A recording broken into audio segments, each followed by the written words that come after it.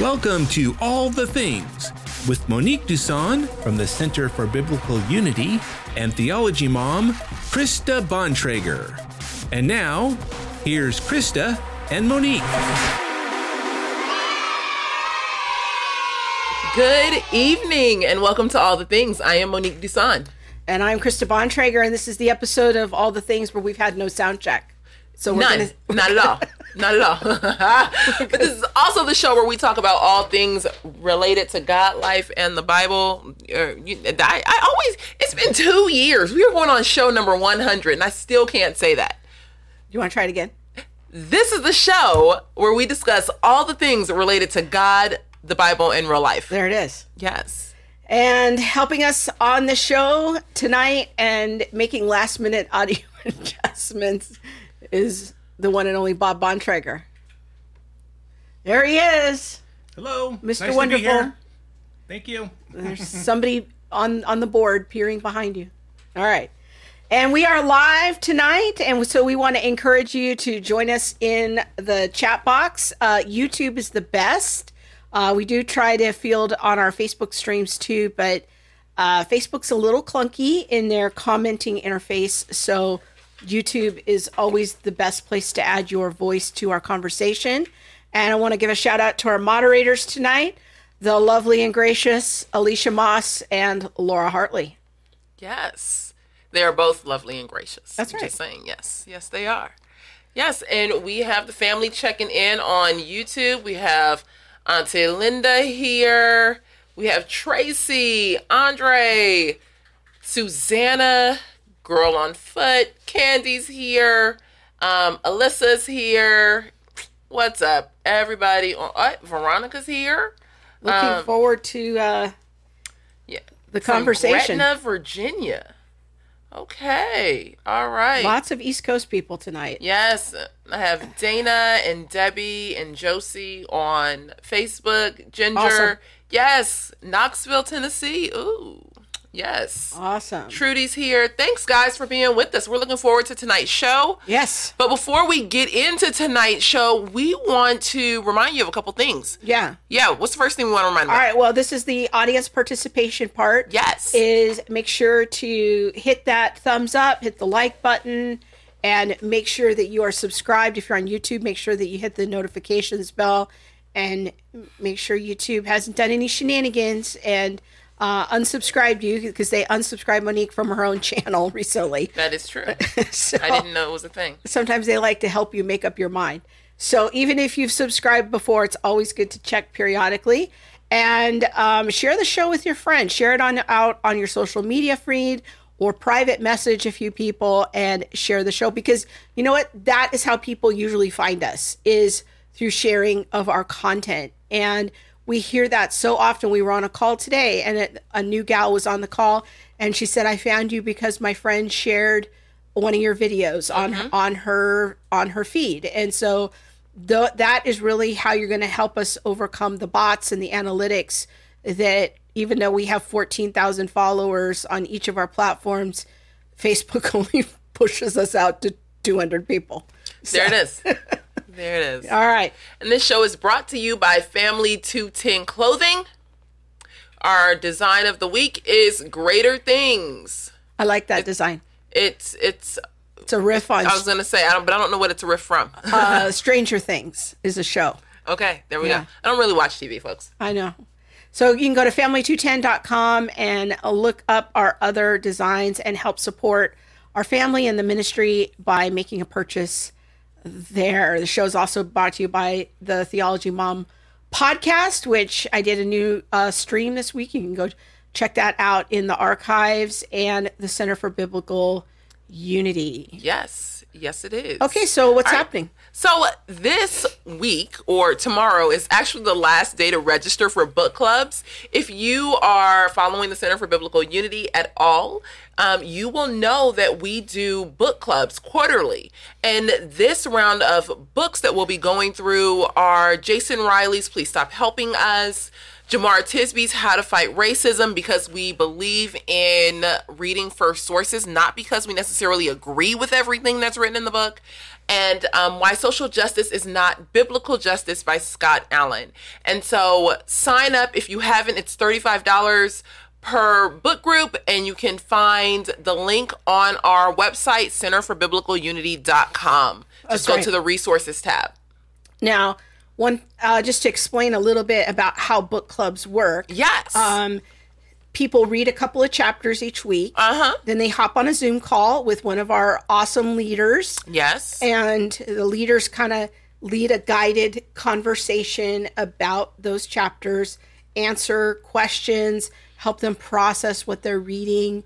And our book club our leaders are just fantastic, and really will help aid people in their learning and processing as they go through the book. All of our book clubs are 6 weeks. Yes. And so an hour and a half each week. Hour and a half each week.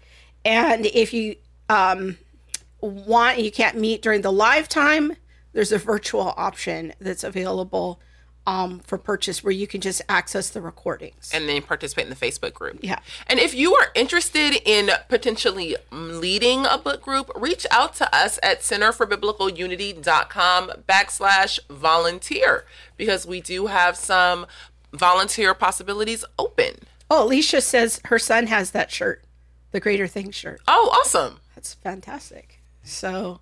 All right. And then the last thing that we want to mention before we dig in is on Thursday at the family meeting, we did a special family meeting. It was a little bit longer, but I had a conversation with the one and only Uncle Virgil Walker, and we talked about some of the things happening within the Southern Baptist Convention. He was at the convention or the conference, and I almost knocked over our little set. I'm so sorry. And he shared some of his thoughts on what's happening.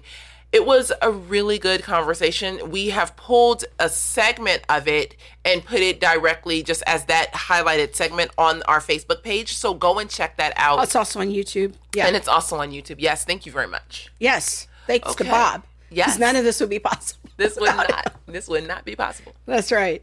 All right. So tell us a little bit about our guest tonight. Let's move into that. Well, he is a graduate of SES, Southern Evangelical Seminary, because I always get them confused with Southeastern. Yeah. But I know it's not the same. Not the same. Every time I talk to Adam Tucker at SES, he said, we are not Southeastern. Yes. Okay, there we go. Yeah. Thank you, Adam. No. And he received, I believe he received his PhD from there. He's written a book called The African American's Guide to Christianity. To the Bible. To the Bible, not to Christianity. I'm sorry, my brain is a little going too fast. To the Bible. And I've gone through it, and it walks us through some very important there it is. Passages and pieces to things that I think have been problematic among Blacks in relation to Christianity itself. That's what I was trying to say. So things like, why do a lot of Black pastors, churches highlight the Exodus? What does the Exodus mean for the African American church and things like that? But he talks about, like, are Blacks in the Bible is Christianity a white man's religion? Things that I think African Americans tend to think about or talk about a lot. Yeah, I mean, the whole purpose of apologetics is it's kind of twofold. It's to bolster the faith of Christians who might be struggling in their faith, but also to remove obstacles for non-Christians. And I think what Dr. Felder's work does is it highlights some very specific questions that many of our African-American friends might struggle with, that are particular struggles to them. Like the question we're going to be talking about tonight is, what does the Bible teach about slavery? Talking about the question is Christianity the white man's religion? Are there Africans in the Bible? What is their contribution? And just so many questions. So it's not about like segregating the body. It's more about bringing people along and understanding that there are particular questions. Just as the place where I've worked the last 22 and a half years, we reach out to scientists because we know that they have specific obstacles to the faith that they struggle with. Yes. And so that's not about dividing the body. That's about making the body bigger. Yes, and it's an inclusive work. Yeah, a truly biblical. It's a strategic. Yeah, yeah, and inclusive in the best sense of how do we remove these obstacles for these particular people. And so excited. We are excited to introduce Dr. Felder's work to the family. Yes. And so let's get him on. There he is. Hello. How's it going? Hello. Nice to see you again. Nice to see you as well. Nice to be on the show. Well, Yeah. thanks for joining us. We appreciate it. We're looking forward to this conversation. Yeah, I've been excited to do this show for a while. We actually had this show set up months ago. We talked to Dr. Felder, had a Zoom call with him, like, let's have you on for Juneteenth. And then now all of a sudden, here we are. It's a federal holiday. There it is. There it is. We were just thinking, oh, this would be an appropriate question. It was so. And it was all you. You were definitely spearheading this one. Yeah. So Dr. Felder, maybe just want to introduce you to our listeners and tell us a little bit about your background and kind of what prompted you to write your book. Well, thank you. Actually, what I think throws people a lot of times is that I actually, although I grew up in the church, I actually became a professing atheist. And I became a professing atheist in March of 1982. And it was when I was stationed in the Philippines. And I remember when I walked out the gate and I saw all these bars and all these beautiful women. And I knew that belief in a God would interfere with the way I wanted to live my life. So I made a decision right then and there. And I said, I no longer believe in God. I don't want to be held accountable to no one but myself. I don't want nobody else telling me what to do, when to do it. I don't want nobody else telling me something else is wrong. And I imagine in heaven, God was saying, thy will be done. And God actually turned me over to my desires. And I became enslaved to those desires. I became pretty hardcore atheist. As a matter of fact, I hated Christians and I hated everything to do with Christians. But there were times when I did struggle with my atheism. And that is when I would go out to sea and I would look up at the stars at night. And I would look and say that Pookie didn't create that. No man created that. But when I got back to land, I would just double down on my atheism. I would double down on women and alcohol. And that's pretty much how I lived my life. When I got out the military and I actually went to school to got my undergraduate degree in computer science. And one day my uncle introduced me to a young lady who was a Christian. But I was interested in her, not because she was a Christian, but because she was fine. And he told me that she was a new Christian. So it would just be a matter of time before, that was over with. And then I was in a good spot. But actually, she was the first Christian I ever met that talked the talk and walked the walk. And what actually ended up happening is that just through her life, I actually became open to Christianity. And one day she invited me to go to church with her on a Friday. And I remember that very clearly because I remember thinking to myself, who in the world goes to church on a Friday? That's when you go to happy hour. You don't go to church. But I went and the Holy Spirit was moving. It moved upon me and I knew something was going on. I resisted it. And I was telling her about it on the way home and she was like, that's the Holy Spirit. And I believed her. And she said, we just pull over right now. You can accept the Lord. I pulled over and I accepted the Lord. And after about 2 weeks, I started thinking that, maybe I just got caught up in emotion. Maybe this was just some emotional thing that I got caught up in. Maybe Christianity is not even true now. I'm a logical thinker. At the time, I'm a software engineer at NASA. Like I said, undergraduate degree, University of Maryland, in computer science. And so I decided to do some research. And when I started doing research, I was shocked to find out all the information that Christianity was true, that God was the God of the Bible, that the resurrection actually happened, that, that God does exist. And I actually made a determination to actually give my life to apologetics, So I actually sold my house and I moved down to Charlotte, North Carolina, and I attended Southern Evangelical Seminary. Yes, Southern Evangelical Seminary. Don't come for me. And I got my master's in apologetics, and then I decided to go back and get my doctorate, my doctorate of ministry, DMin. And I had to come up with a dissertation. I had a hard time coming up with the topic. So I actually went to a Juneteenth celebration. Funny we're talking about Juneteenth, and funny I'm on here, with Juneteenth. But I actually went to a Juneteenth celebration, and I remember thinking, wow, this is really cool. They had good food, they had good music, but I saw a picture. And you know how they say a picture's worth 1,000 words? And this picture was worth 1,000 words. And it was a picture of a Black baby.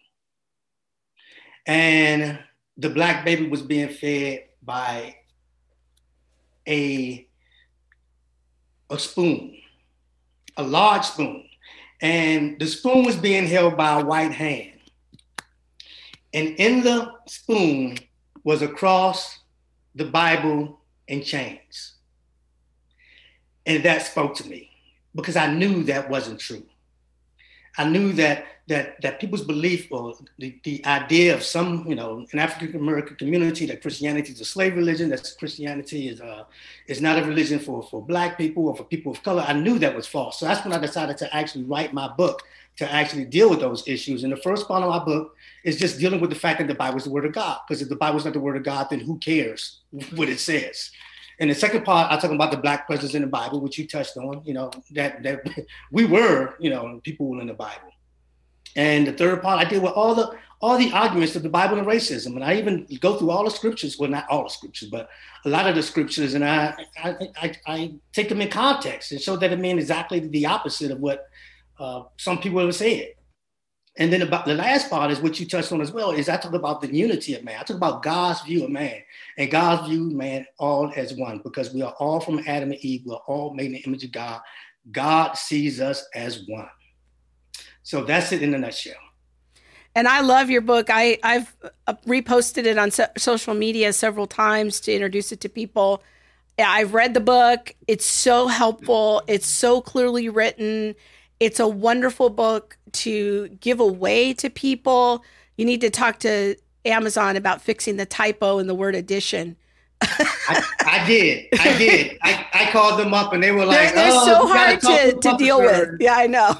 Yeah. I've been trying to do that. It is a fantastic book. I can't recommend it highly enough. And I recommend so few books, but this is definitely one that is super helpful, clearly written, especially if somebody's newer to apologetics and they're, an African-American person and they really have these questions.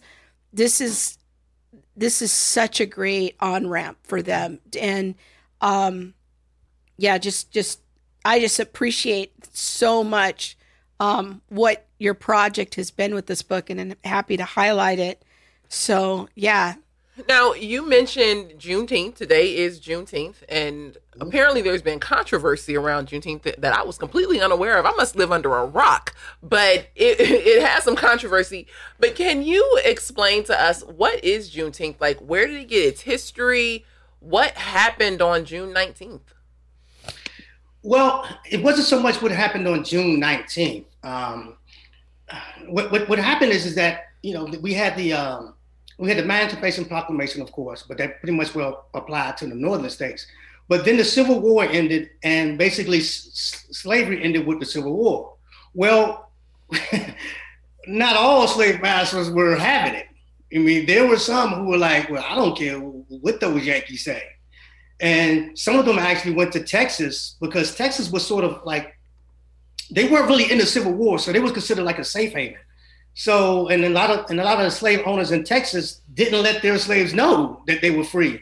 So it wasn't until the Union soldiers actually went there in Texas and marched down the street and actually let the slaves know that they were free, that they were actually free because they didn't know they were free. And that is why then the next year, the freemen of Texas actually got together and started Juneteenth as sort of a jubilee to celebrate their true emancipation.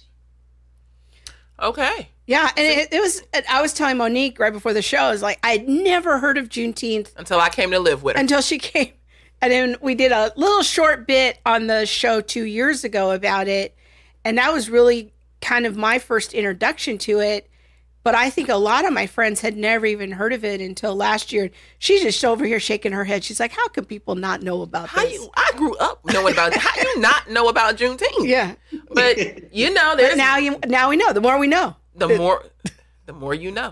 Remember that little commercial that had a little star to go across? Yeah, the more you know. That's what we need. I'm dating myself. Let me stop. Okay, so you mentioned that many of the slaveholders weren't having it.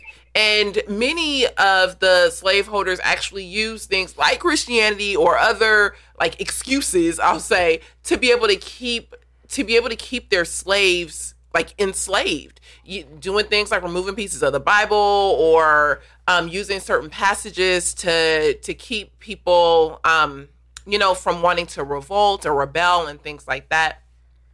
Do you think that the practice of like some of the practices of removing scriptures from the Bible, or the fact that it was Christian slaveholders that wanted to uphold slavery, has impacted the way African Americans participate with Christianity today? Yeah, I mean, absolutely. There were clearly slave owners who used the Bible to justify slavery. But let's also keep in mind that people will use any authority that exists in order to push their agenda. So it wasn't just the Bible that they used; it was also science. You also had evolution that supposedly proved that Black people were inferior. So Christianity was one of the things that they also used to try to prove that Black people were inferior, and there were slave owners who definitely did that. But the thing I want to mention also, and like I mentioned, I go in my book and I go through some of these passages that were used, and these passages were all taken out of concept. And another thing I want people to use that, although there definitely were Christians who did that, is that there's a big difference between Christians and Christianity. Christians may not look anything like Christianity because as Christians, we are still flawed. But Christianity isn't what Christians do. Christianity is what Jesus in the New Testament teaches. So that is something that I definitely want people to walk away with. And keep in mind also that every major religion, every religion that has been around, practiced slavery. Matter of fact, Islam was way more invested in slavery. Although we had slavery for 200 years here, Islam had slavery for 14 centuries. So just because we hear that there are Christians doing it doesn't mean it was Christian. And this isn't something that is specific to Christianity. It was something specific to every worldview that existed. But to your point, yes, it is a stumbling block to some Black people, because some Black people, when they hear Christianity, they automatically think slave religion. And that is one of the reasons why I wrote my book, is to break down that barrier. Is there a difference between the slavery we read about in scripture and American slavery? Or is it all like the same? Because I think that's also, I would say it's a misconception in a lot of places, but I've heard like, well, the Bible condones slavery, and that's why, white people like it because they want to rule over everybody. And then there's this whole just pressing down of all of the different narratives to make white people bad. And thus white people are bad, slavery's bad. It's all just America's bad. Yeah. Well, okay. So here's the thing. Slavery has always existed. Slavery has existed since the dawn of mankind. It has always existed. It wasn't invented by the Bible. And actually, in all honesty, the word slavery itself is sort of problematic. And I say it's problematic because the word slavery comes from the word Slav, which were when the Slavic people were taking slaves in Europe during like the 900 AD. But to your point, there were key differences. First of all, what we have in the Bible is that it wasn't based on race. Race is not a biblical concept. Whenever we read race into the Bible, we are reading something foreign into the Bible. And actually, I find that gets rid of a lot of the actual charges against racism in the Bible when you just deal with the fact that there is no such thing as race. And I spend a lot of time in the Bible going through the genealogies, demonstrating that the Jews weren't white and the people around them were black. So it was the white people enslaving the black people. No, nothing like that. The overwhelming majority of people who were slaves, it was more of an indentured servant type of thing, where a family member may have another family member become a slave because they couldn't feed them, and they needed to generate some income for their family, or someone who's gotten into debt may sell themselves out into slavery. But even then, there was like a 6-year limit to that. Yeah, there were limits to it, and it wasn't like the result of kidnapping. You know, I think that's an important difference. I want to make sure that everybody catches your point before we go too far into what the Bible says about slavery. When it comes to race, the Bible doesn't make that distinction. God seems utterly unconcerned about identifying people according to their skin tone. And, you don't hear verses about, lighter skinned people, darker skinned people. Like, the Bible's not concerned with that. Our culture is obsessed with skin color right now. Yes. And so if we're going to think about things in a distinctly Christian way, we have to know that is not how God necessarily, like, the first thing on his mind is not, well, what color is their skin? Right. Like I said, race is not a biblical concept. God dealt with people by nations. He dealt with the Israelites, the Canaanites, the Hittites. He didn't deal with the blacks. He didn't deal with the whites. There was no such thing as a concept. Black and white are actual recent concepts. They are social constructs that were created in recent history in order to divide people. And it is doing a better job dividing us now than it was ever done for slavery. Let me just say that. So yes, you're right. Skin color had nothing to do with it. And also want to point out the fact that one of the things that God did put parameters around people, For instance, like if a slave did escape and someone found him, he didn't have to return him to his master. If a slave was beaten and if he died that same day, then that slave master was charged with murder and held accordingly to the way that the Bible deals with people who were murdered. So it always maintained the dignity of the person. And I also want to say, and I think I touched on this, is that slavery existed in every culture in the near Middle East. Every culture around them dealt with slavery. If you think about it, just think about it. Every time you hear about people going into captivity, that was slavery. And when people say that the Jews enslaved the blacks around them, I have to say to myself, well, first of all, I do that they weren't different. But also, it was the Jews who went into slavery, into captivity in Babylon, who's a descendant of Ham, people of color. They also went into captivity in Assyria, who's a descendant of Ham, people of color. So that definitely had nothing to do with it. Now, I will say that there were times, and like I said, God did not invent slavery, but there were times that God did use it to punish the wicked. God did use it to punish the nations of Canaan because God gave them a lot of time to repent of their wickedness. They didn't do it, so God sent them into captivity under the Israelites. But like I said before, he also sent the Israelites into captivity under other nations as well. So it had nothing to do with skin color at all. I'm gonna fan you like we would do back at somebody's grandmama church. Come on. Come on. You got everybody on here shouting. Dana shouting. Mike Davis on here shouting. I see him. I said, yes. That's a good word. There's a great comment on YouTube from our friend Candy, who grew up in Jamaica but now lives in Canada. She says, she said, I think I had the benefit of growing up in Jamaica, where we learned a lot about our history of slavery. I never felt like my history was being hidden or erased. But as Black Jamaicans, we were in the majority. So, of course, the school system focused on our history. I'm sure Chinese and Indians in Jamaica felt like their history in Jamaica is erased. So that was kind of an interesting kind of cultural comment. So, yeah, this is great stuff. This is really helpful.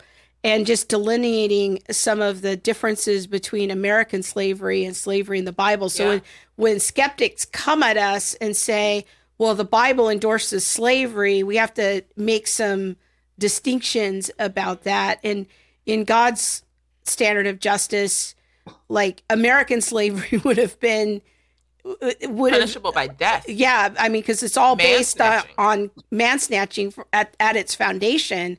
And, mistreating slaves, there were laws against that, and you couldn't. Slaves dying. Yeah, being injured. There were laws about all of these things. So there was definitely protections in place for that. So very, very helpful distinctions there. Can I sort of give you a history of slavery? Yes, you come on now. Yes. Come on. You better say it. Okay, as I was saying before, we see that all throughout history. We know nations going captive into other nations. That's exactly what it was. We see that the Jews were slaves in Egypt for 400 years. I mean, we see that, that the Greeks practice it, the Romans practice it. But what I don't think realize is that when we start to come up even closer to modern times, is that Europeans enslaved Europeans. I mean, that went on for hundreds of years. Here is the formula. Stronger nations enslaved weaker nations. That was the formula. And that formula carried into every continent in the world. So you also had, like I said, the Egyptians, the Europeans were enslaved Europeans, Africans enslaved Europeans. As a matter of fact, the first Europeans to come to Africa were coming as slaves. In fact, in Egypt, they were still selling white slaves on the auction block after slavery was outlawed in the United States. So that's something. But here's another thing. Asians enslaved Asians. Africans enslaved Africans. Now, I'm going to say something right now that it may get me a little hot water, but I'm going to go ahead and say it. I remember when I was growing up, I was watching Roots, and that movie made me mad, especially the part where those white people came and took Kunta Kinte and his family back to America and made them slaves. The problem with that is that it never happened. That never happened. What actually happened is that the white people came to Africa and they bought the slaves from African tribes that took other African tribes slaves. So if you don't come on. So they didn't go there taking people. They went there buying slaves that were already taking the slaves. Mm-hmm. And then coming to the United States, I'm going to take it even a step further. When we got to the United States, then you had, before the first colonists came to the United States, Native Americans were enslaving Native Americans. They were enslaving each other long before the white man touched down on this nation. And when the white man touched, a lot of them made friends with the white man so that they could help them take their other native as slaves. But not only that, before the white man came, and this is true in Africa as well. Before the white man came, what would generally happen is that they would go and kill the people instead of taking them slaves. They would generally kill the men, take the women and children as slaves. But then once there was a market for it, then they started taking them as slaves and then selling them to the white man. Now, many of you may have heard about that, but this part you probably, I go and I speak on this all over. Very few people hear about this. But there were plenty, as a matter of fact, plenty of Native Americans who took African Americans as slaves. Plenty of them. As a matter of fact, a lot of times when they raided the plantations, they were raiding the plantations specifically for the slaves. And then they were selling to other slave owners in other states. So that is part of the history we don't know about. Actually, if you go to my website or my YouTube channel, I've actually done talks on this. But there's a guy who's at the Smithsonian Institute, and he was Comanche himself, and he was doing research on that. And he found out, he was actually doing the research on the Trail of Tears. And I don't know if you know about the Trail of Tears, but the Trail of Tears, when they relocated a lot of Native Americans from, this part, when I say this part, I'm talking about like North Carolina. The East Coast into like Oklahoma. Right. Yeah. Right. But what people don't know is that when they were going through the Trail of Tears, these Native Americans had their slaves with them. They had slaves with them. They totally bought into the slave system. They put down slave rebellions. They treated their slaves the same way that the white man treated slaves. As a matter of fact, they were called five of those tribes were called the 5 civilized tribes. And one of the reasons why they were called civilized is because they engaged in slavery. But it doesn't stop there. African Americans, enslaved African Americans as well. There you go. That is what I was like, the only one he hasn't hit on was us. Yes, but see now, ladies and gentlemen, a lot of people say, they were buying, their family. That was the exception. That was not the rule. And we know this for a fact because we have the bill of sales, we have the mortgages on them, we have the wills where they are willing this slave to that daughter and this slave to that son. As a matter of fact, we have the census records. We know exactly how many. There were like 10,000 free slaves who had slaves themselves.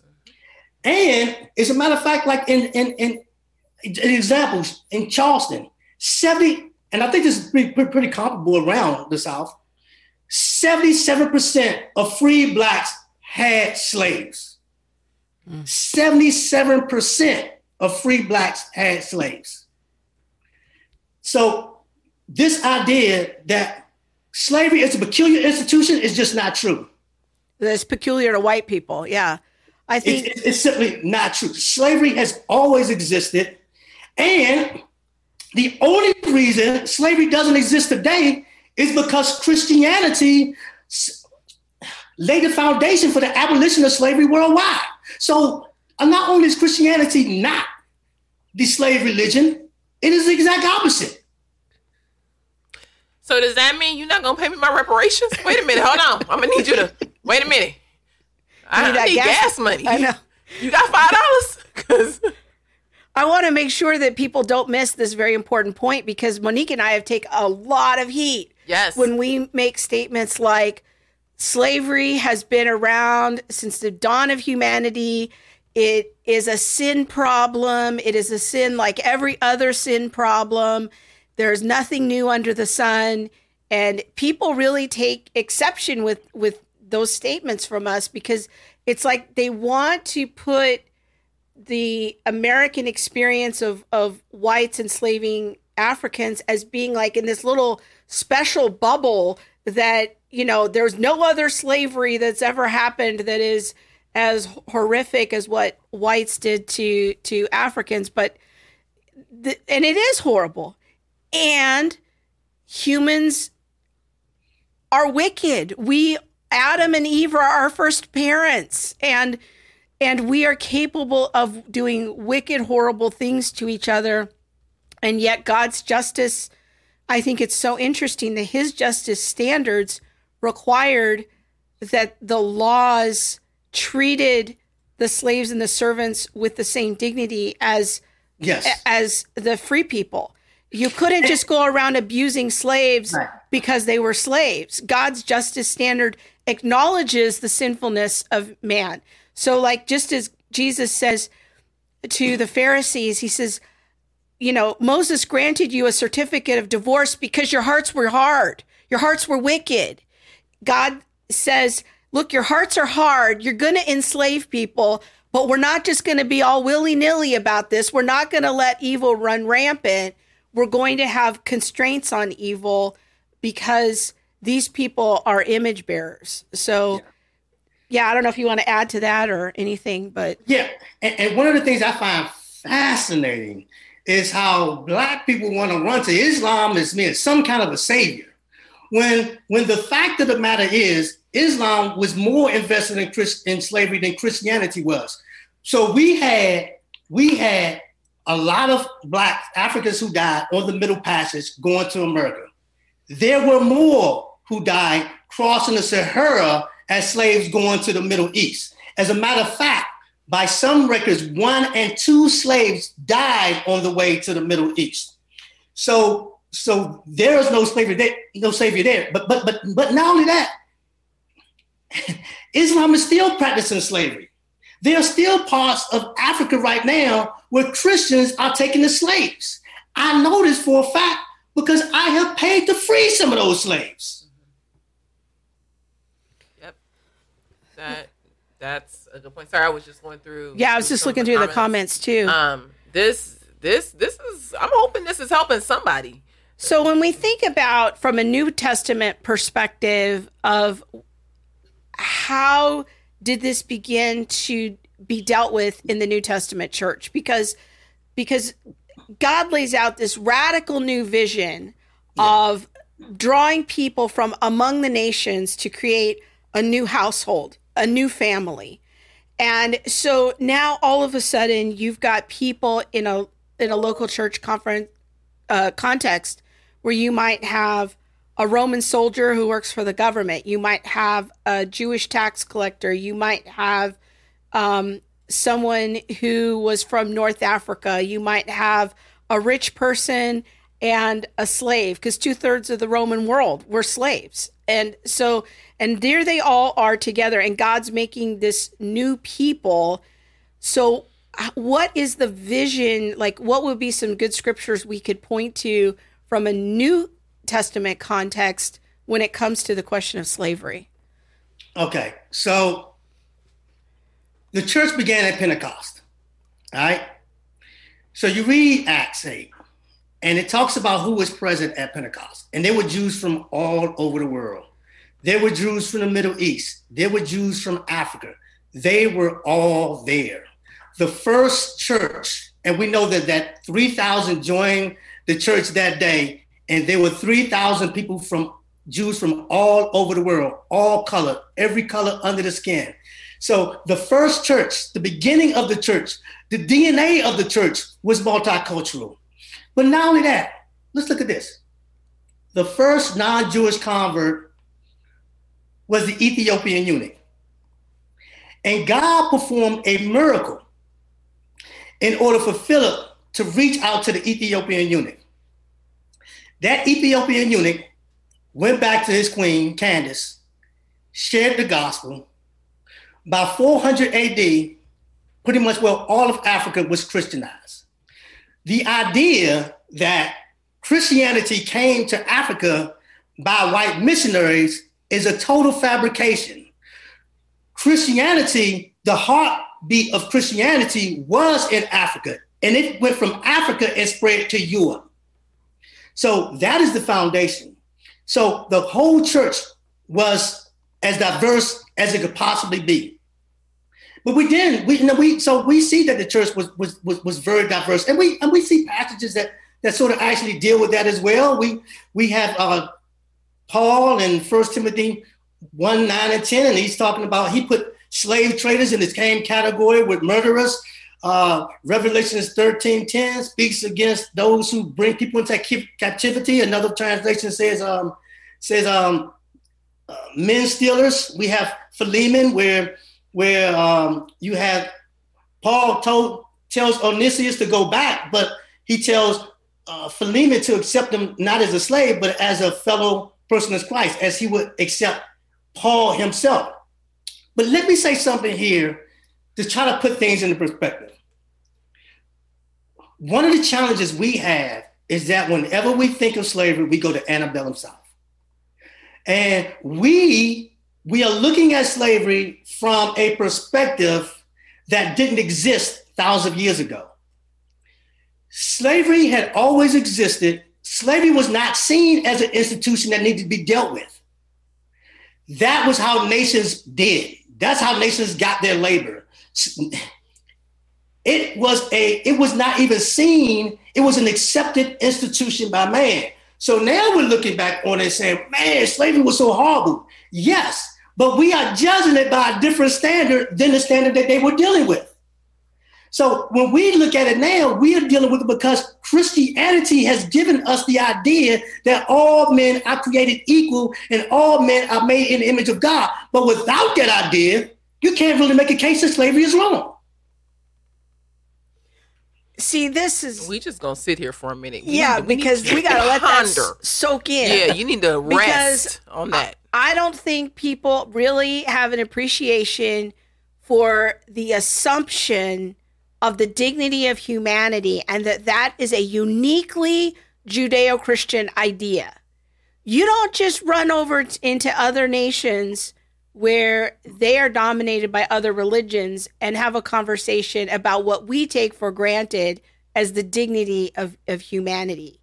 Right. And so to even have a conversation about slavery being wrong or immoral is to assume a critical aspect of our worldview. And you, absolutely. Mr. Atheist, may not affirm my worldview, but you are now borrowing from my worldview. So if you want to have a conversation about the indignity of slavery and how it oppresses humanity, cool, we can talk about that. But I just want to make you aware you're borrowing from my worldview. And we take it for granted. I don't think we often reflect how we just assume the dignity of humanity to begin to proceed to have a conversation about the evils of slavery. Slavery was just granted. Nobody was asking the question, should we be oppressing these people? Should we be capturing them? Nobody was asking that question. So, and actually what happened was, so the Quakers were the first ones to do it in the colony. The Quakers said, okay, we're not gonna allow our congregation to have slaves anymore. And then that took over, then that caught on to the Quakers in Great Britain, in the UK. And then the Anglican Church, which would today be called your far-right evangelicals, made the decision also that slavery was wrong, which sparked William Wilberforce and the abolitionist movement. The whole movement started from the simple idea that man is made in the image of God. Now, they did not just take that and say, okay, that's good for us. But they, based on that, they outlawed slavery. It took a couple of decades. They outlawed slavery, but they not only did that, they propagated that idea around the world. So now you had the British Navy, the greatest military in the world, were actually, because they were a military might, because they were an economic might, this European nation was actually forcing other nations to give up slavery by threatening them. They were actually sinking their ships, boarding their ships. If any treaties they did with them made them give up slavery. So they were actually using their colonialism in order to propagate the idea that slavery was wrong.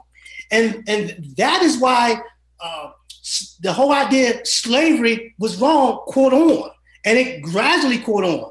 And the reason why slavery then was outlawed in Africa, because remember now, Africans were taking Africans as slaves for thousands of years. Mm-hmm. But then because a lot of it was colonized, when those who were colonized said no more slavery, then slavery ended there as well. So, but it all started with that idea that man is made in the image of God. That is why slavery is incompatible with Christianity, but it is compatible with every other worldview. It's clearly compatible with atheism, and no other worldview has that idea that man is made in the image of God. And because of that, men deserve dignity just because they are made in the image of God. Very good. I'm just gonna sit here and listen. I know I should elevate Black voices, but today I'm just gonna listen. We're gonna elevate Dr. Felder's voice. Yes. Because this is awesome. I think this answers so many questions, like the idea that white people just want to normalize slavery, or the conversation to normalize slavery because it happened everywhere. But that's not actually the truth. It's not about, trying to normalize American slavery because it happened everywhere. We can say that American slavery was unique in the fact that, people used the word or, to uphold. And that's what makes it so horrible. Extra, like that's horrible. You know what I mean? And we also can recognize that slavery is not a white man's problem. Slavery is a sin problem because the hearts of man are wicked. Yeah. Well, this has been so helpful. We're getting so many I'm like great the comments. I mean, it is great. I mean, you dropping some knowledge. Some people don't even have any words. They just put in emojis. Do you know Walton Jonathan?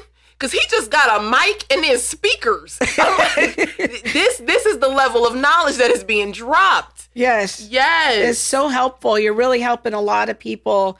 And so we want to encourage everyone to go get Dr. Felder's book. It is a very accessible resource to share with people, to equip yourself to engage in these conversations and to bring facts. Yes, and this is, again, maybe we need to put this on our book list or on our class. I already have it. People need to be empowered. And it doesn't matter what your color is. We gonna make a shirt that says truth knows no color. Because if you have the truth, you are empowered to speak the truth. It doesn't matter if culture tells you can't say that because you're white. Truth knows no color. Like that, truth is not only to be spoken or by certain people. No, truth can be declared openly, and we have the scriptures. The word is the truth, and the book, all of the information in it comes from the word of God, and that's how we disarm culture and arm ourselves and shame the things of the devil with the truth of God, and that we can have a conversation about race and remove these obstacles for people. We don't have to fall into the error of critical race theory and dividing up the body, and that's not what this is about. This is about evangelism. This is about bringing the gospel near to people, removing unnecessary obstacles with the truth of history and scripture. So we can go over to the comments real quick, Bob, on the CFBU Facebook. There's just some great feedback. Can I? Yeah, go ahead. So one of the things I did want to mention as well is that I told y'all about how I, became an atheist, and I wanted to basically, I wanted to sleep with as many women as I wanted to, and I wanted to drink like I wanted to. And I mentioned that God turned me over to the desires of my own flesh. And what I mean by that is those two things became my reason for living. And after I got the military, I was a full-blown alcoholic. I mean, God turned me over to the desires of my own flesh. I was a whoremonger. I mean, when I woke up in the morning, those were the two things that I dealt with. And after I became a believer, the first thing God dealt with was my alcoholism. And I remember I was still a drunk. I was just a saved drunk. And I remember I tried to stop and I couldn't stop because I tried to stop under my own power. And I remember I was on the living room floor of my house. My house was empty because my wife left me. She was gone. And I remember crying out to God, and I said, God, if you don't take this from me, I'm going to die. By that time, I was drinking a fifth of vodka a day. I mean, a day. Weekends, I just drank until I passed out. And God heard my prayer. About a week later, I went to take a drink of vodka, and when it touched my lips, it tasted like gasoline. And that was back in '89. I have not had a drink since. Don't even like the smell of alcohol. And then God turned to me toward me about my fornication. Now, I mean, that was a little bit more difficult because God never took that desire away from me.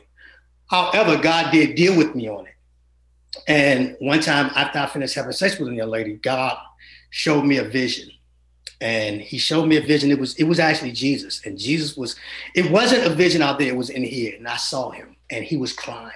And he said to me, he said, you chose to please yourself over pleasing me. And from that day on, I was celibate until I married my wife in 2008. I was celibate for 10 years. So those two things that I wanted to do, I became in bondage to them. God set me free from those things. And I just want to say that God would not only set you free, he not only set the captives free physically through abolishing slavery, he also set the captives free spiritually, because I'm no longer a slave to sin. So good. Man. I'm so glad you shared that. Thank you. Yes. Man, it's a powerful testimony of God's true freedom and setting us free from our sin. So yeah, it's like, we celebrate Juneteenth, one day a year, but there's so much more to celebrate every day. Every day, the freedom we have in Christ. The freedom we have in Christ every day. Yeah, so good. Not saying that celebrating, being free from slavery is like a negative thing, but there is a lot to be celebrated. And there's a deeper freedom that's needed. Mm-hmm. So, all right, let's go out to some comments before we say goodbye to Dr. Felder. Dana says, I'm beside myself. Our public schools are not teaching anything close to this. Now I understand all the more why there's such an aggressive campaign to erase any acknowledgement of our Judeo-Christian faith anywhere in the system. Mm-hmm. Mike Davis, who has some wonderful teachings. If you guys haven't checked out Mike Davis's stream over on his Facebook page, go check him out. I've been watching some of his teachings. It's so helpful. And he says, I've already gone to Dr. Felder's YouTube channel and subscribed. I bought his book. So very good. So glad to get everybody resourced with quality and biblical voices. Yes. And I love it. I love it. It's so exciting. Yes. And we want to thank our friend Melissa Palou for getting us connected with Dr. Felder. And he was so instrumental in her journey in apologetics. So Melissa, she the real MVP. She be coming through. Look at her. Coming through. Yes. All right. Any final words for us, Dr. Felder, before we say goodbye? No, just the fact that that when we hear these, in my book, I have this acronym that I use. Whenever someone brings up something racist that the Bible says or something racist about Christianity, I use this acronym. It's called JBIRD, and it's JBIRD. And if you remember JBIRD, you can defeat any arguments of racism. The J stands for Jews were not white. That's the J. BI stands for biblical interpretation. You have to look at the context of a passage. R stands for race is not a biblical concept. When we read race into the Bible, then we are already making a mistake. And D is the difference between Christians and Christianity. Christianity is not what Christians do. It's what Christ in the Bible teaches. With those, you can defend all the arguments against racism in the Bible. That's awesome. Thank you so much. Yes, I put that in the chat on YouTube. We'll get it over on Facebook in just a minute. Well, thank you so much, Dr. Felder. We look forward to having you on again, talking about some more powerful topics, and just we want to resource everyone and point people to your important work. So thank you. Well, I got another question. Oh, you do? But I feel like it's going to take us a long time. Next time, we'll have them on again. But you could answer it now if you wanted to. Go for it. Okay, so look, what had happened was, because of slavery and race and racism and Jim Crow, like all these things, and I mean, especially racism, I think during slavery, there was not necessarily a need for a black church. With the I forgot the guy's last name, but, he was there and praying, and white men came in and kicked him out of the church that was multi-ethnic, even though like blacks had to sit on one side. The black church was formed because of a lot of racism. How do you think that the Black church today is currently still living in the, I guess, the result or the root of a lot of the sin of that initial racism. Does that make sense? Like, how are we still living in a lot of the past, I guess, as the Black church? Or do you even think so at all? Or like, as a consequence? Yeah, to me, what let me just put it, what's your thoughts on the Black church? Because I got a lot of thoughts on the Black church, and I just need to know. I just need to talk it over with somebody. Can we just be there for a minute? Okay, I have to be honest with you. I have changed my view on this. Yes, the Black church came about, like you have like denominations like AME.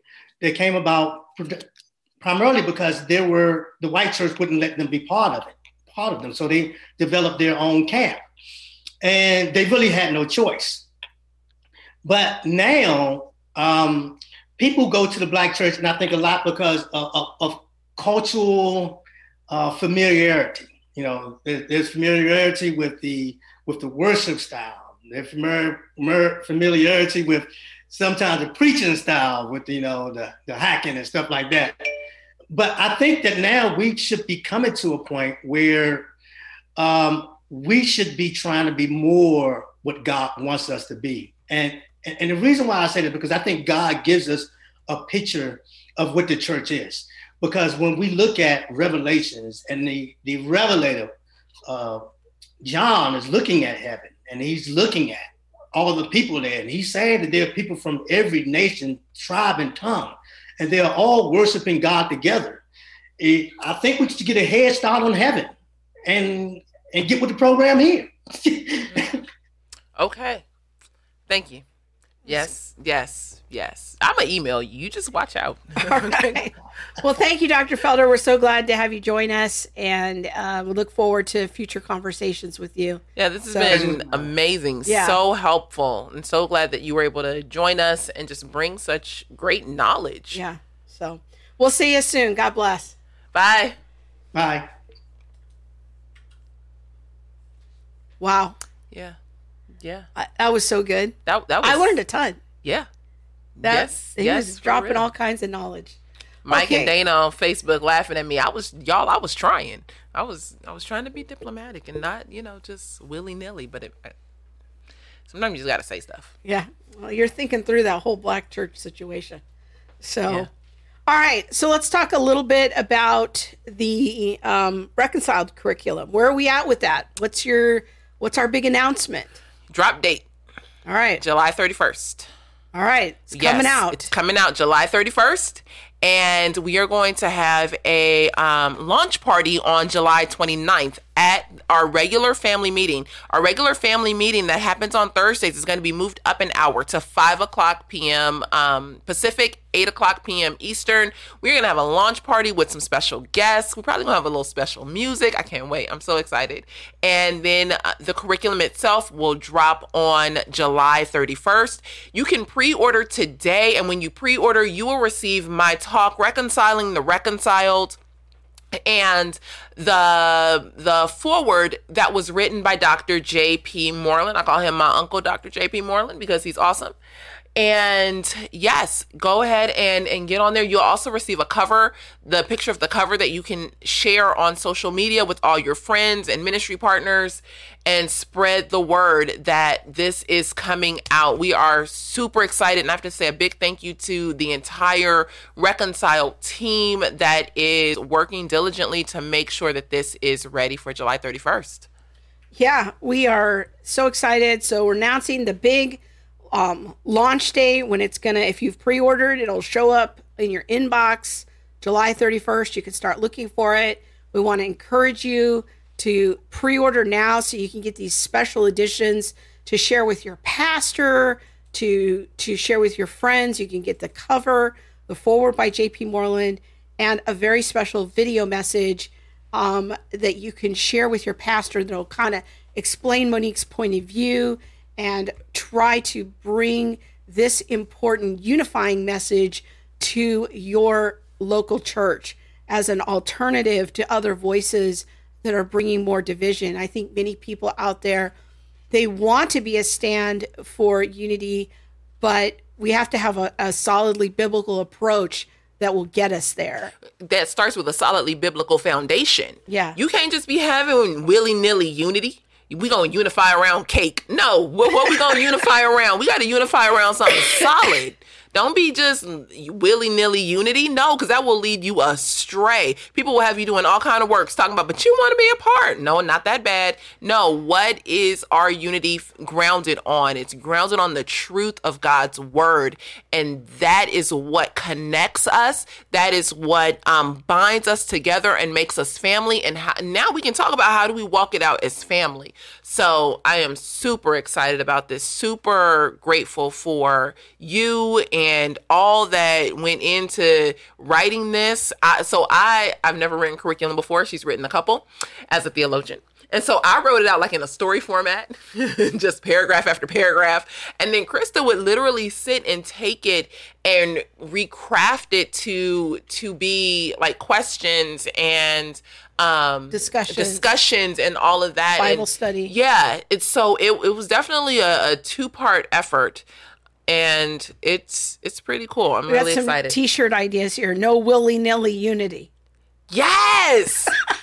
Yes, I'm gonna add that to my list. No willy-nilly unity, y'all. We can unify around cake. I wish we could unify around cake though, because I like me some cake. So yes. That's actually a good segue to cake unity. Stop it. That's a good segue though to something I wanted to mention here as we wrap up. There was a lot of conversation this week at the SBC meetings. What are you doing? Dana said frosting matters. I was going to say I agree. I need to get the fan out on that one. Because, yes, go ahead. Is it my turn to be serious now? It is. Sorry. Evaporated. I can't. I cannot even. You know what? Chris has been sick. We need to make sure. Please pray for her. She is 2 weeks now. Yeah, almost 2 weeks. But you're on the tail end. You're doing a lot better.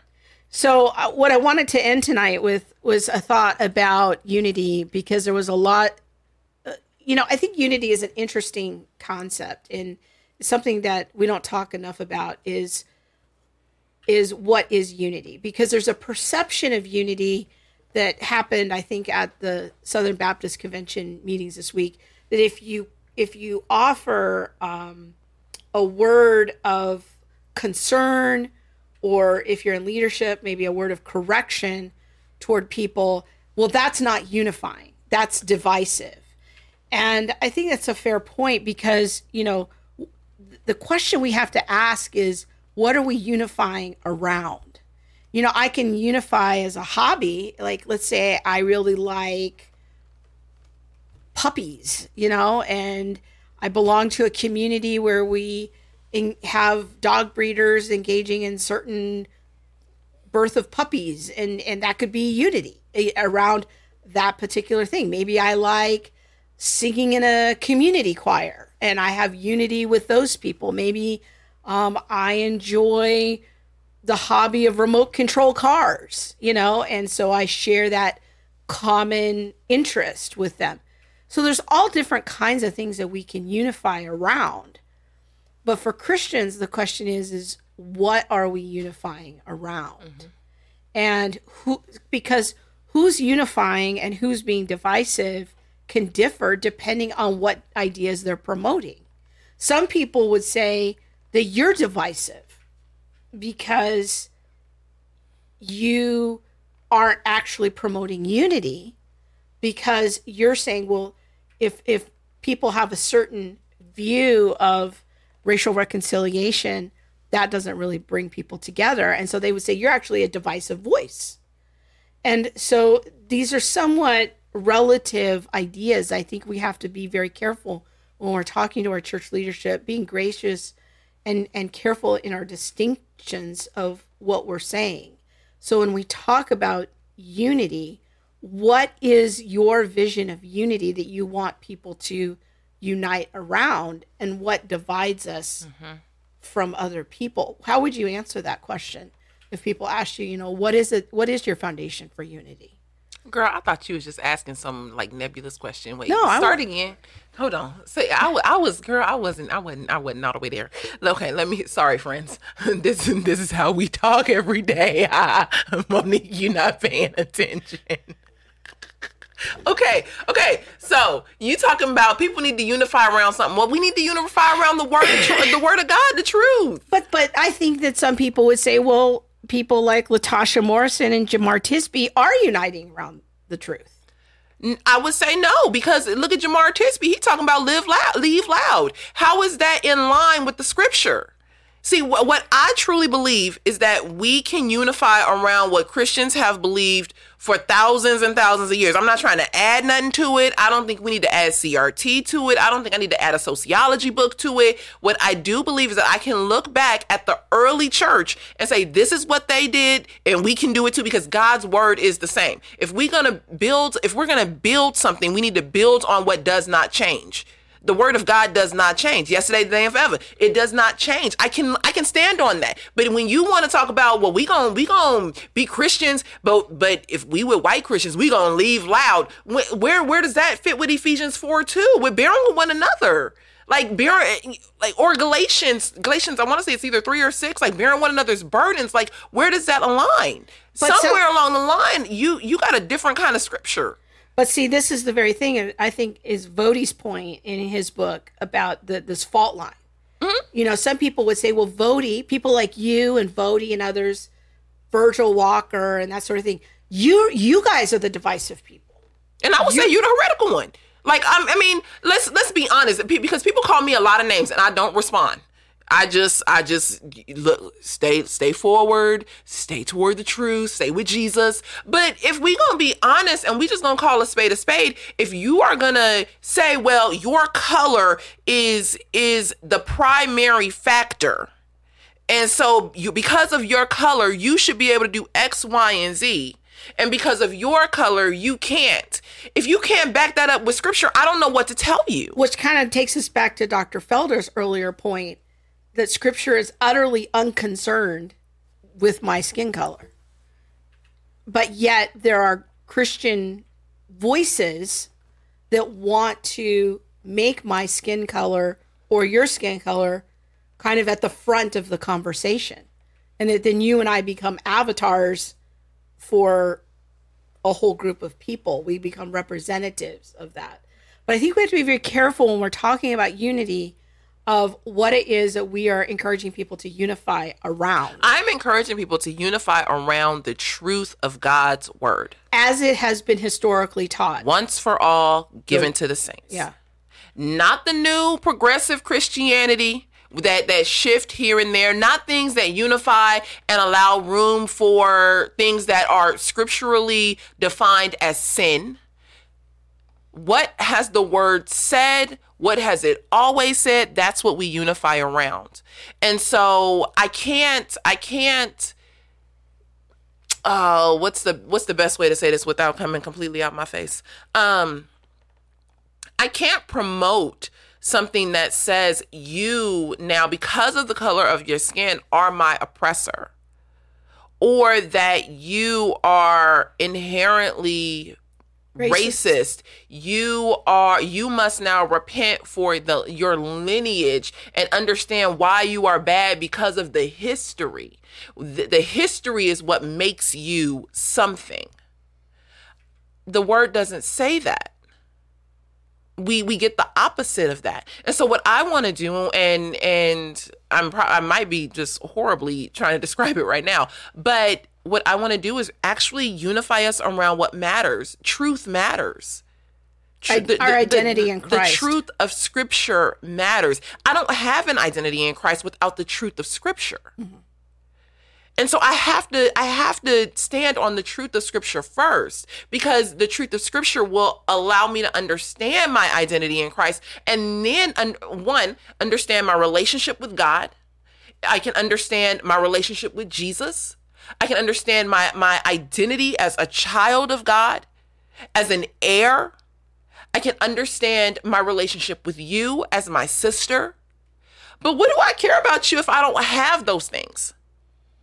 I don't. I have, and it's kind of going back to what Dr. Felder was saying. Like, we have no reason to be moral people. We have no reason for unity. We have no reason to fight for one another, or a reason to believe that we belong to each other, supernaturally belong to each other, without the truth of Scripture. When Jemar Tisby puts out, well, you can leave loud, what he's saying is that we don't belong to each other.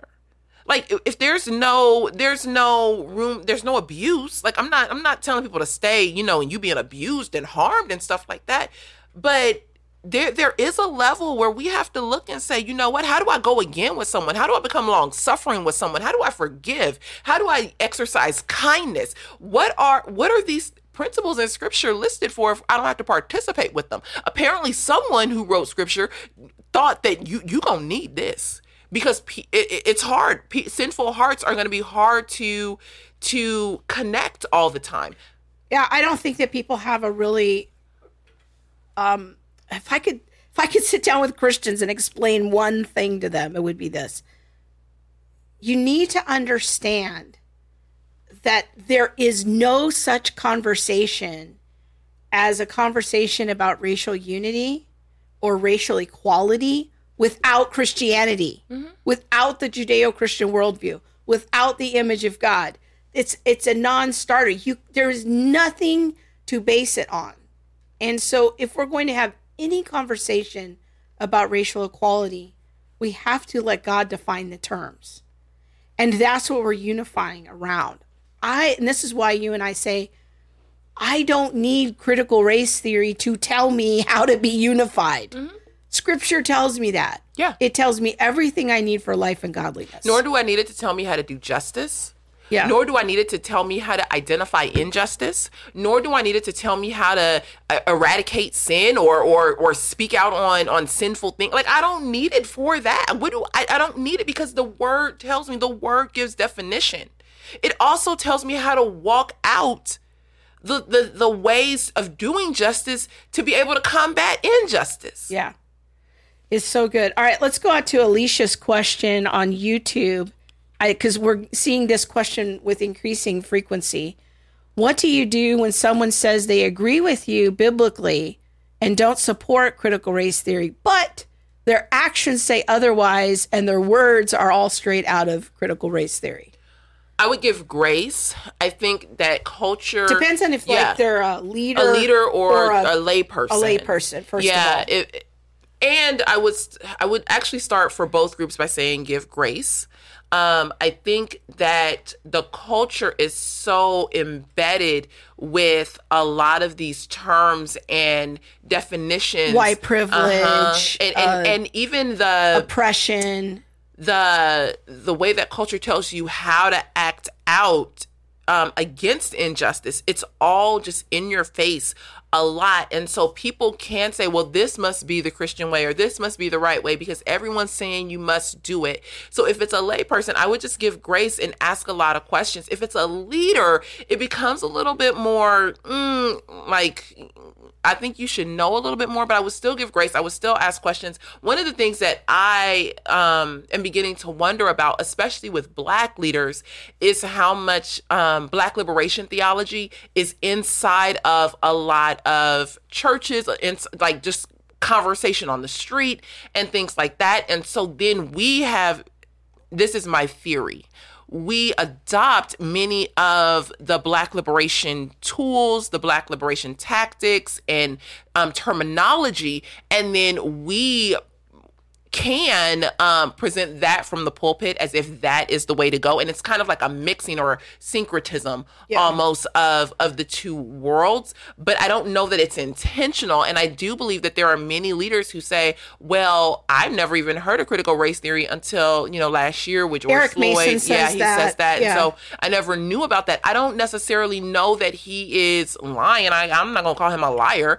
I honestly think that a lot of it is mixed together with a lot of things, and we don't realize it. So that is I think Alicia, another good thing to do is to differentiate between people who are knowingly doing something and people who have just been they've adopted cultural terms and mindsets and they may not know. Like it's like they might need somebody to ask them some well-placed questions of, how would that idea play out? What is your scriptural foundation for that? What would that look like in real life? Those are a lot of the questions I used to ask Monique, because I knew she loved scripture, she loved God, but she hadn't really thought through like the road where critical race theory really leads. So a lot of my questions with her were about helping her kind of play that out in her mind.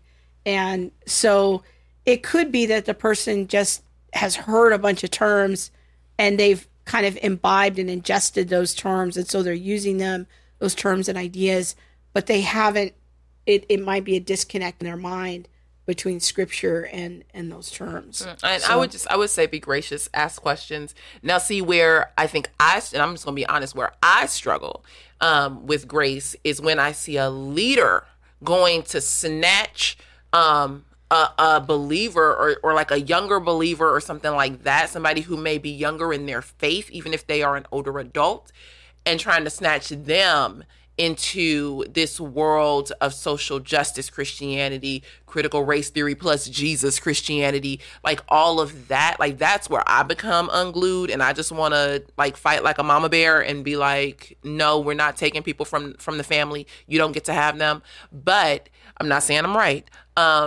It does come down to grace and asking questions and asking them to define their terms, and then bring them a first source, bring them information and say, look, this is truly what you're doing. Now, how do you explain this in light of scripture? Or where do you see this as lining up with the word of God? There's nothing wrong with asking a question, especially to a leader, because they should be ready to give a defense. They should be ready to give a report. Hopefully they've thought it through a bit, Yeah. So, and if not, then you can be like, look, this isn't right. Yeah.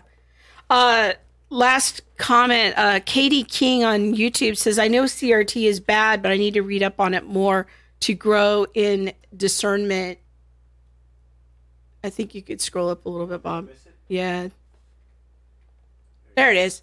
To grow in discernment of its vocabulary and word definitions. I see a lot of words being hijacked for a different definition to push agendas. Yeah, and that's exactly why Monique and I really encourage people, if you're mature in the Lord and you have good discernment, you need to be interacting with first sources. If you're a pastor, elder, Christian school teacher, administrator, you're a teacher, professor in Christian higher ed, you do need to spend some time with first sources. Mm-hmm. You need to go read some Jamar Tisby and Latasha Morrison and that sort of a thing. You need to maybe read Delgado's book on critical race theory, because reading Voddie's book is about critical race theory is a secondary source, and it's fine. It can give you kind of a general Christian framework or way of thinking about it, but at some point if you're going to interact with people, you need to go interact on some level with first sources. I would also say if you're a parent, you need to be interacting with first sources, because when your kid comes home at 13 years old and wants to divest themselves of whiteness, or wants to get into talking about white fragility and things like that, you need to be able to understand what's happening and explain to them biblically, like, okay, so I know what they talking about. I know all what D'Angelo has said, or what Kendi said, or Tisby, or whoever that person is in the moment, because this isn't going away and there's going to be more people in the coming moments. But how do you lead your children through this? Yeah. And don't wait. If you're a parent of young children, don't wait until they start asking questions before you start researching. Start the research now. Start the learning now. Start the messaging and coming hard on the Christian worldview. Mm-hmm. Read. Yeah. And Bob and I are going to continue to give our plug for reading the Bible together as family. Stop relying so much on curriculum. Stop relying on looking for books. Those things are great and they have their place, but make your foundation reading the scriptures together out loud as a family, discussing them verse by verse, book by book. And there is absolutely no substitute for that. Start with that as your foundation. Then you can add other things in. You can add curriculum. You can add book studies and read other books. But start with teaching and discipling your children how to read the Bible, how to discuss it, how to pray together. The last thing I would say is, if you're a parent, gosh, I want to say a parent of color, but that's not like a parent of color. I'm just going to go with that word, which isn't the best word that I would normally go with. But, also speaking to your children about the truth of identity, and that no one is going to be better than anyone, because kids will hear it and pick it up, and it's being taught, so white kids need to do this, and minority kids need to do that, or this is the status of minority kids and this is the status of white kids. Debunk that in your children early, so that when they come into the classroom and little Johnny is talking about little Susie, your kid know how to say, no, that's not true. We need to be teaching as family, we need to be teaching our kids the truth from an early age, so they understand the truth. And this does not, this is regardless of color. I think it's impacting different ethnicities differently, but we need to be raising our kids in truth. That's right. So along those lines, we want to encourage everyone to if you're a parent, if you have a leadership in a church, consider getting connected with the Discipleship Begins at Home conference. All of these themes that we've been talking about in this segment really build on what we're going to be talking about at that conference. We're going to be speaking at it. We're going to be co-hosting it, because we really are passionate about equipping and training parents to bring children up with a solid Christian worldview. That is the best hope for the future of how to deal with the craziness that we're in. So Discipleship Begins at Home conference, go to womenandapologetics.com. And again, even if you don't have kids, talk to your pastor about it. Talk to your women's minister about maybe getting a group together, buy a church license. If you are an elder, teaching elder, pastor, maybe if you are working in a Christian school context, let your parents know about this very important resource, because what's super cool about it is you're going to be given a blueprint for how to disciple your kids. And there's also going to be an opportunity to register for 6 weeks of aftercare. So as you are implementing the blueprint, Jeremy Bannister and I are going to come alongside you and help provide coaching and helping you to problem solve for as you are walking out and implementing the blueprint in your home. So it's going to be an intensely practical conference.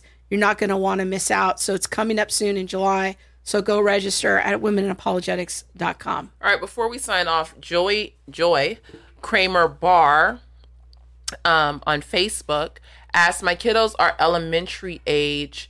What books are out there for them at their level? We try to do our best to teach them to love everyone, but I'm always looking for more resources. I would first say check out Elizabeth Urbanovitz's Foundation Worldview curriculum. You can Google Foundation Worldview and it'll be like the first thing to come up.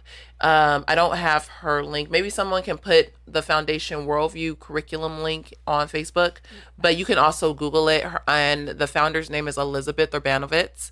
She has awesome worldview material for young people. We had her on the show a few weeks ago. Yes, she was just on the show. Awesome material. I just ordered 2 books and I'm still going through them to vet them and make sure that they're 100, but they look good so far. Yeah, they look solid.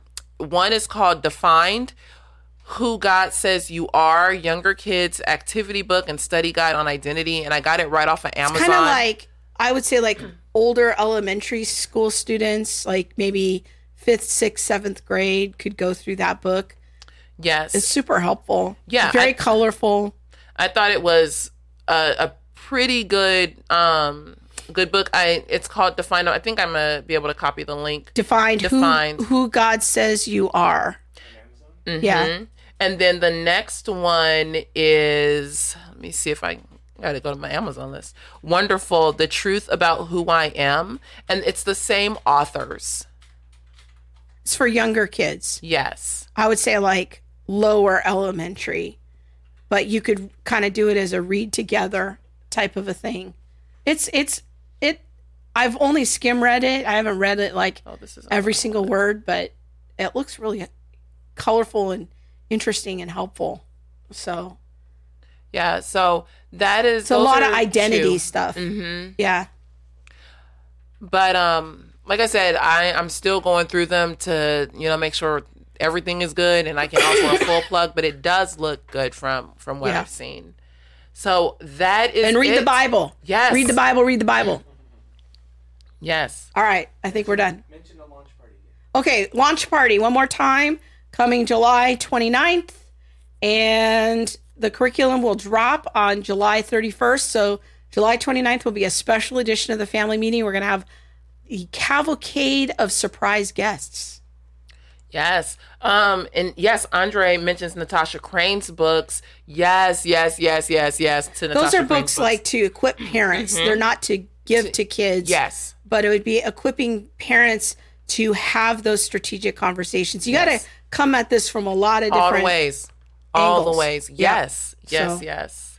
All right, my friends. Thank you so much for watching. We hope you found the conversations helpful, and we look forward to seeing you next week. Happy Father's Day to all the dads out there. That's right. Thanks for listening to All the Things. Be sure to subscribe to our website at allthethingshow.com and find us on YouTube, Facebook, Instagram, or wherever you stream your podcast. Be sure to hit that subscribe button and the bell so you'll receive alerts when we post new shows. We'll see you next week.